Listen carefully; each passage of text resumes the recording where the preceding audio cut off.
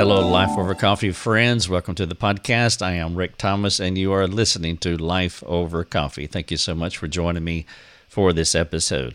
For those of you who appreciate what we're doing here in this podcast, if you don't mind, and if you have not, would you go on the platform where you're listening to this podcast and write a nice review and give us a 5-star rating?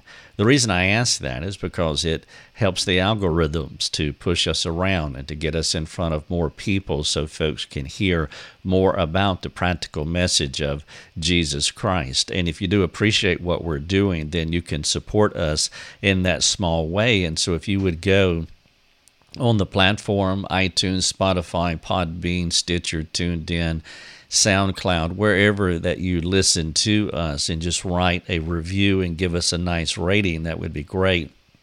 For those of you that don't enjoy this, you don't have to do anything. Just continue to listen, and that would be wonderful as well.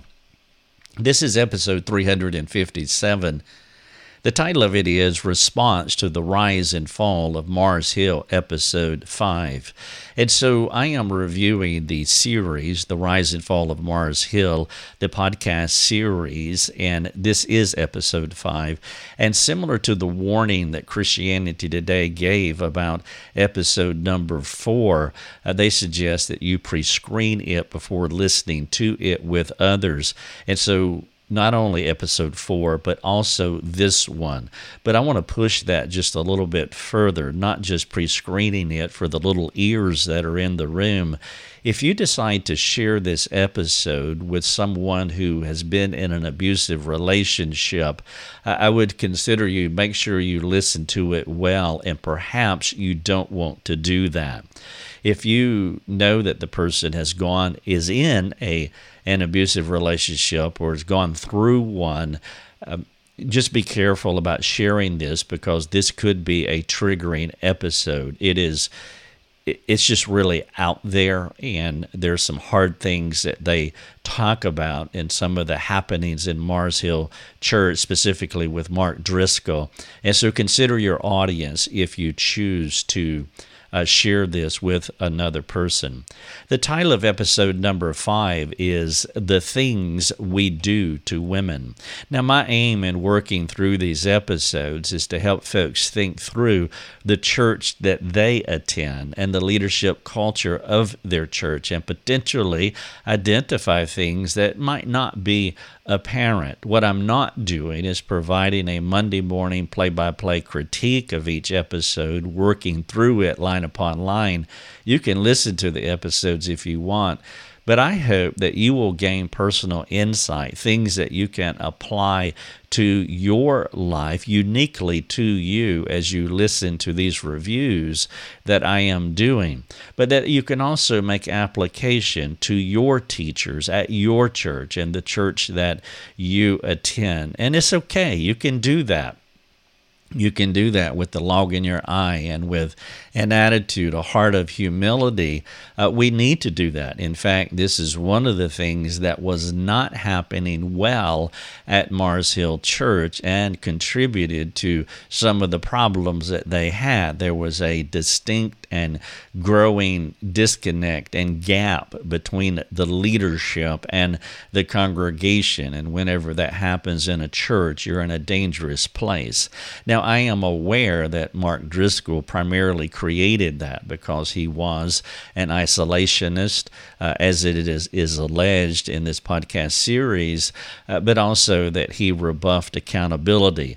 And of course, if you're in a church where the leadership is isolating from you and they're not open to accountability, well, then those are your signs that you speak into that and do all that depends upon you to live at peace with the leadership and have cohesion within that church. And of course, if that doesn't happen, it may be wise that you leave that environment. But again, I trust that you will be able to gain that personal insight and then also make those applications to your local churches. The things I want to present in this episode are in the order in which Mike Cosper, the narrator of this series, presents them. And I have 7 things that I want to touch on as far as reviewing episode number 5 from the series, The Rise and Fall of Mars Hill. Number 1, the first thing that they presented, they went back to the masculinity niche of the church. And I did talk about that in the last series, but there is no question that the niche of this church was on masculinity and gender and sex. Mark Driscoll had a hyper-complementarian worldview, and it's important that you understand the modifier hyper. Complementarianism is taught in the Bible, and it is a good thing when presented biblically, but Mark Driscoll, like a hyper-Calvinist, he was a hyper-complementarian, and that was the niche of the church. And so he built it on a hobby horse primarily. As I talked about in the last episode, the running quote is, if you can get the man, you can get the wife. If you get the wife, you get the children. Therefore, the target audience is the man. And as you think about your church, that is the question that you want to ask, is what is the niche of the church? Now, I trust the niche of your church is a bibliocentric one, a sufficiency of Scripture one, an authority of God's Word from Genesis to Revelation, that is the niche of the church. And then out of that niche, there is an exaltation of Christ. He must increase as I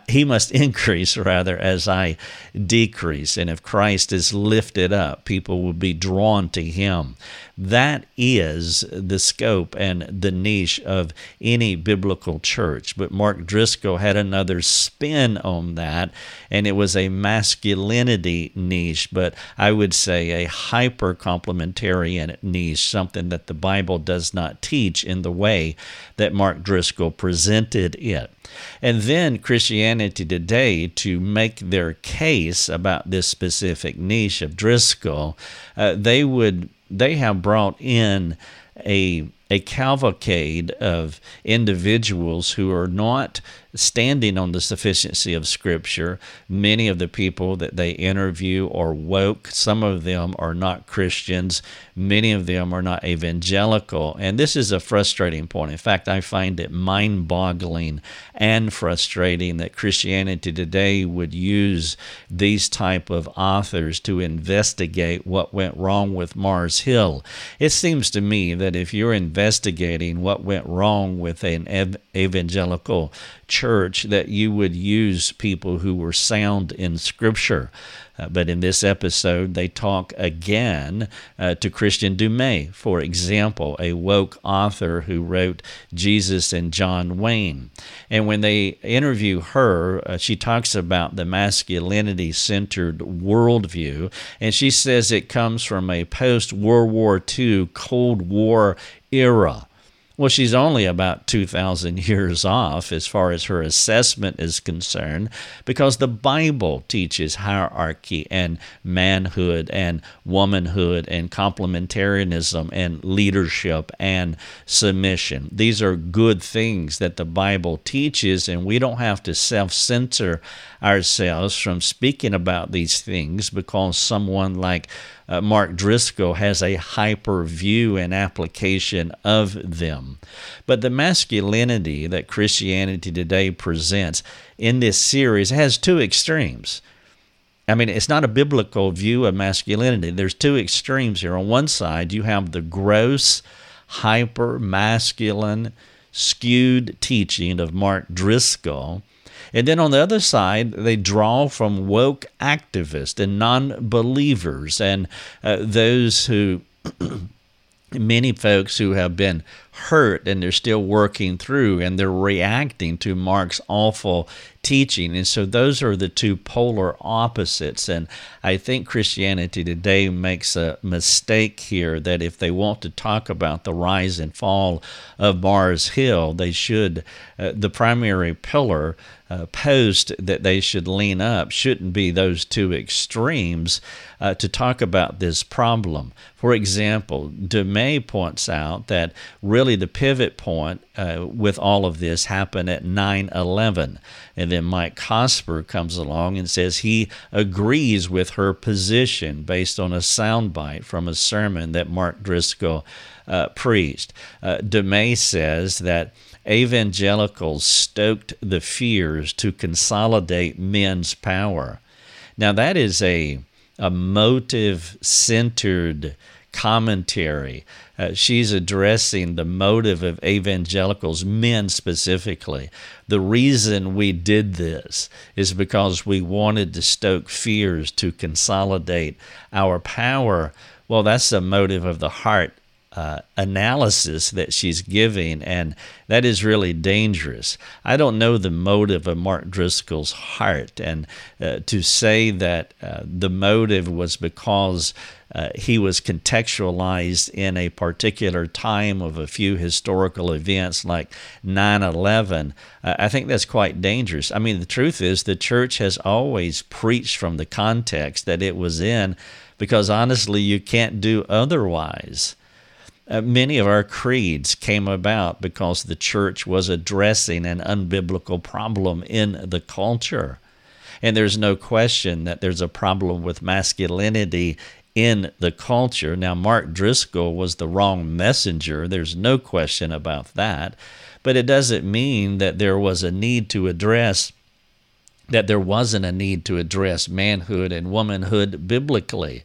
And there are many people within evangelicalism that have done a good job addressing biblical manhood and biblical womanhood. But again, there's this running polarization in this series between Mark Driscoll on one side, a bad person, and then the people that they use to comment on a bad person comes from a non-evangelical position, and that it's just becoming more and more frustrating as I listen to this series. And so point number 2 is the tension between being biblical and woke, or in Mark Driscoll's case, being non-biblical and being woke, the two polar opposites. Point number 3 is there's a better way. It would be better if Christianity today were to talk about a harsh, crude, crass, gross, angry, authoritarian preacher who preached ideas found in the Bible. That's what was happening. There was a harsh, crude, crass, gross, angry, authoritarian, heavy-handed preacher who preached ideas found in the Bible. Unfortunately, his methods and messages clouded the clarity of God's Word. Christianity today could say, here is what God's Word says about complementarianism and manhood and womanhood and leadership and submission and authority. And there's a lot of things that Mark Driscoll said that were correct. And the Bible teaches all of these concepts, but not the way Mark Driscoll did it primarily.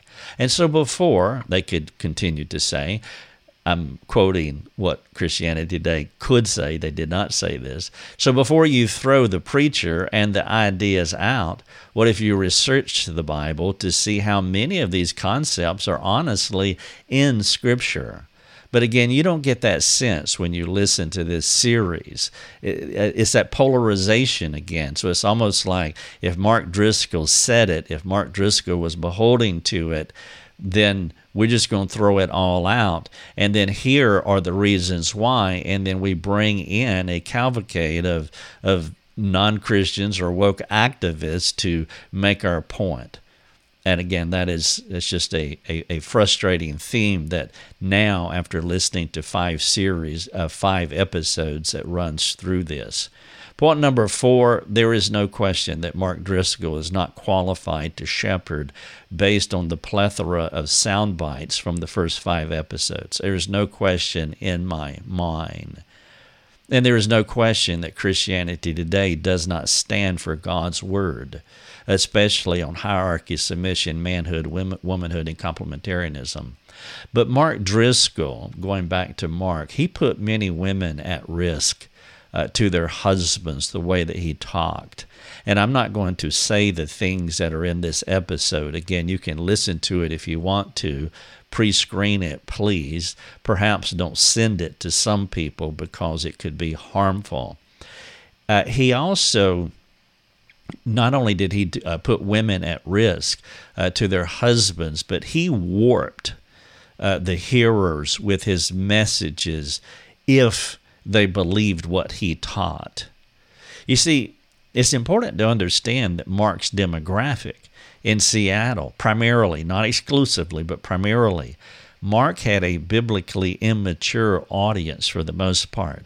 And again, I'm not making a broad commentary on every person that showed up at those 15 campuses, because many of the people were not immature, but a lot of them were. And you hear that in these episodes. There were several folks that talked about coming to Mars Hill Church not a Christian, not regenerated. In fact, there is in this episode, I believe the lady's name is Jessica, and she was interested in coming here because she had heard of this church, but she was not a believer. And that's why I say that Mark warped the hearers with his messages if they believed what he taught. He did not shepherd them well. Mark did not care for their souls. He manipulated people. He showboated. He built his brand. He went on a wild ego trip with no accountability. Now, I am not faulting the audience when I say this, but they were vulnerable to a wolf-like person. And I'll just say wolf-like because I'm not going to make a commentary on whether Mark is a Christian or not. I don't know. But as I continue to listen to this series, I do question whether he was a believer or not. But so I'm not faulting the audience by saying that they were vulnerable to a wolf-like person, but I am making a factual statement, not a judgmental one. You see, if you fill a room with a group of new converts or non-Christians, and you put someone like Mark Driscoll in front of them, there is no way it can go well. He is not the kind of person. Again, you listen to this episode, it's just like, wow. This is the person, and then you consider the demographic, which CT has been clear throughout this series what this demographic was primarily. It was a non-Christian to new believer, young 20 to 30-something demographic, and you put someone like Mark Driscoll teaching some of the things that are put forth in this episode.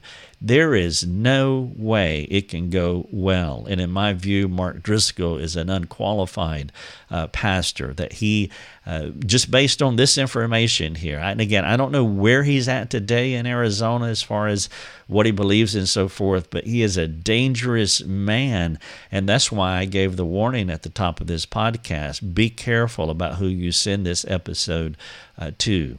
They also interviewed Rachel Denhollander, and I was very glad about that. Rachel Denhollander, she is an evangelical from everything that I've read from her. She loves God, loves His Word, loves being in a sufficiency of Scripture church, has a good marriage, and then, of course, her work primarily, or what she's known for, is that she, not single-handedly, but she was most definitely on point in bringing down Larry Nassar, the physical therapist at Michigan, University of Michigan, who molested something like over 300 people, and now he is in prison.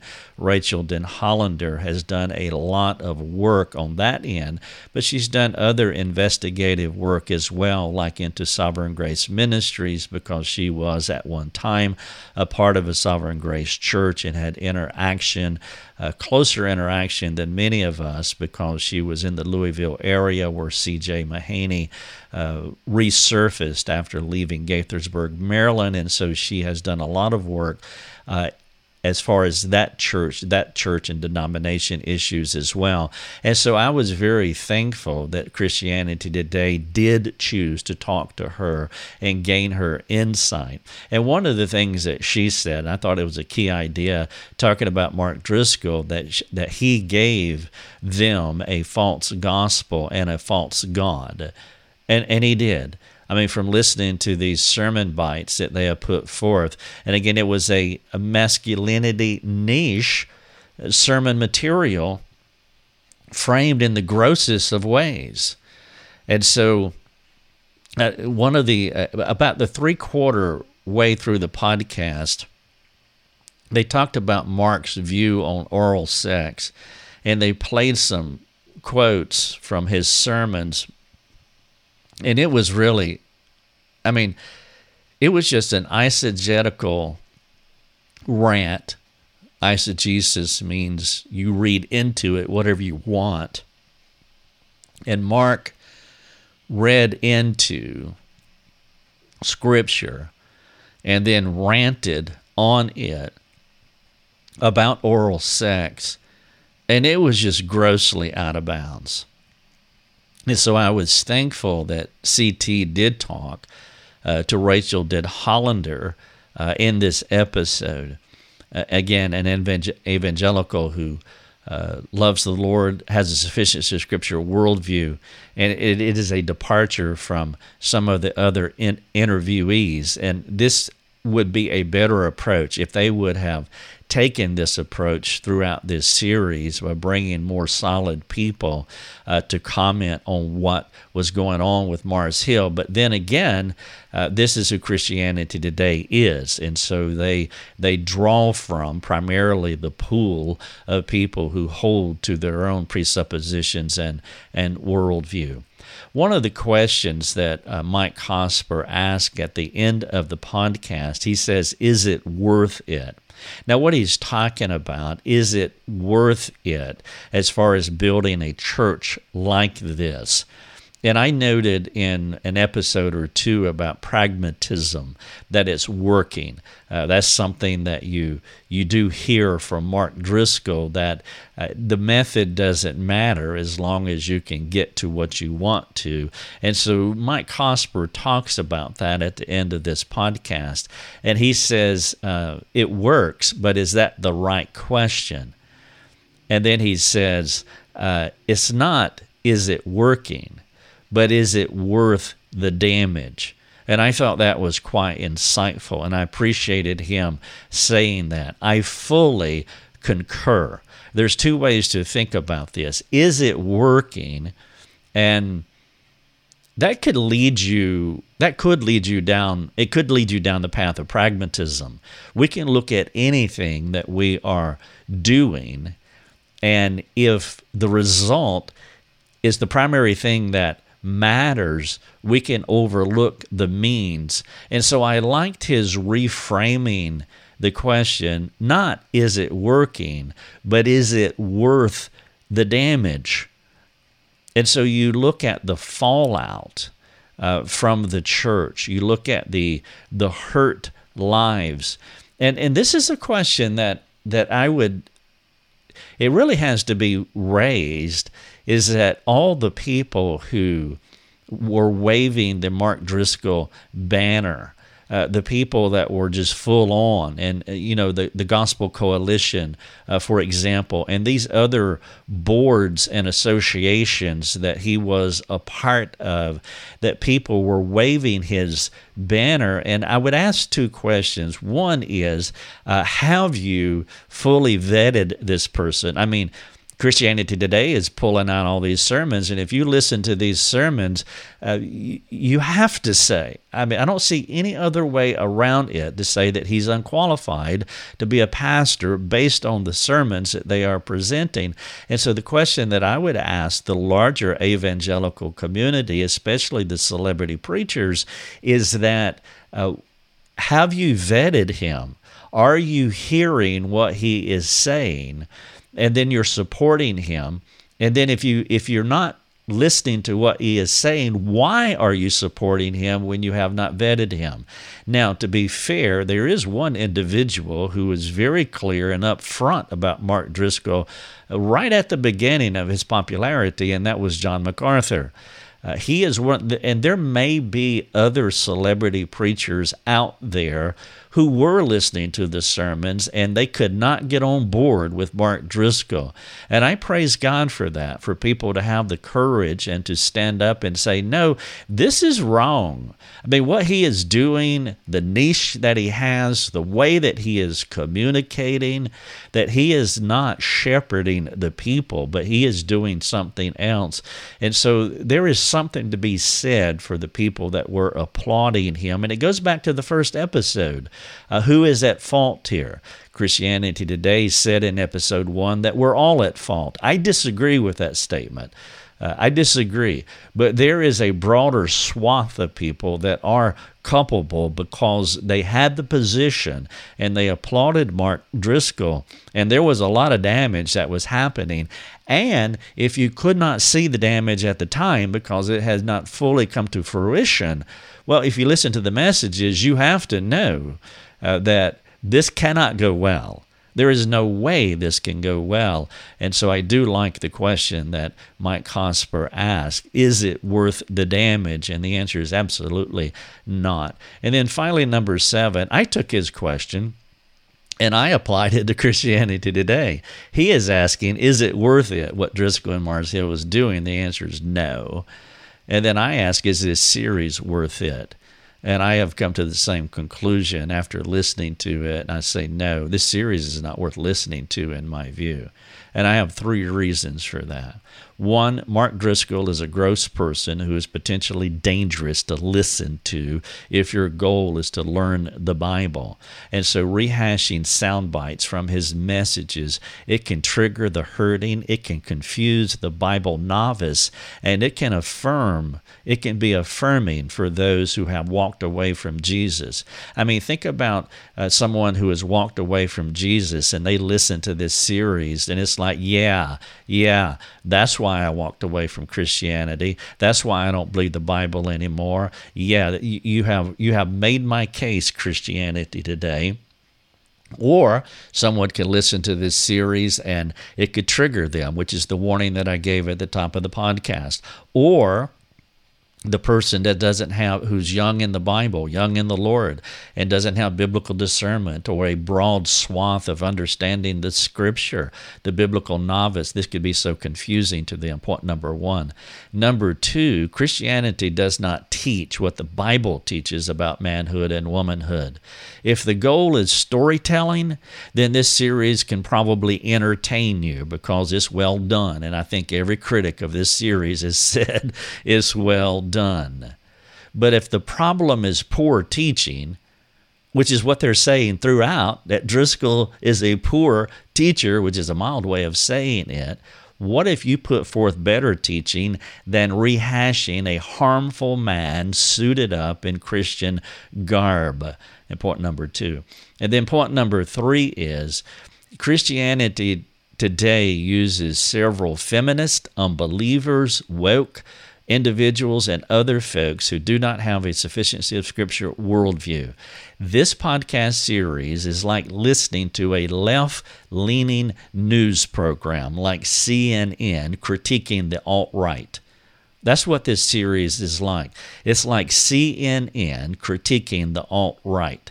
It is Christianity Today and using a swath of people who are beholden to their worldview that are critiquing, and let's say an alt-right person, a hyper-complementarian person who is very gross and cursing. And for those 3 reasons, at first, it was like, hey, this is a great series to listen to because I listened to it from a storytelling perspective.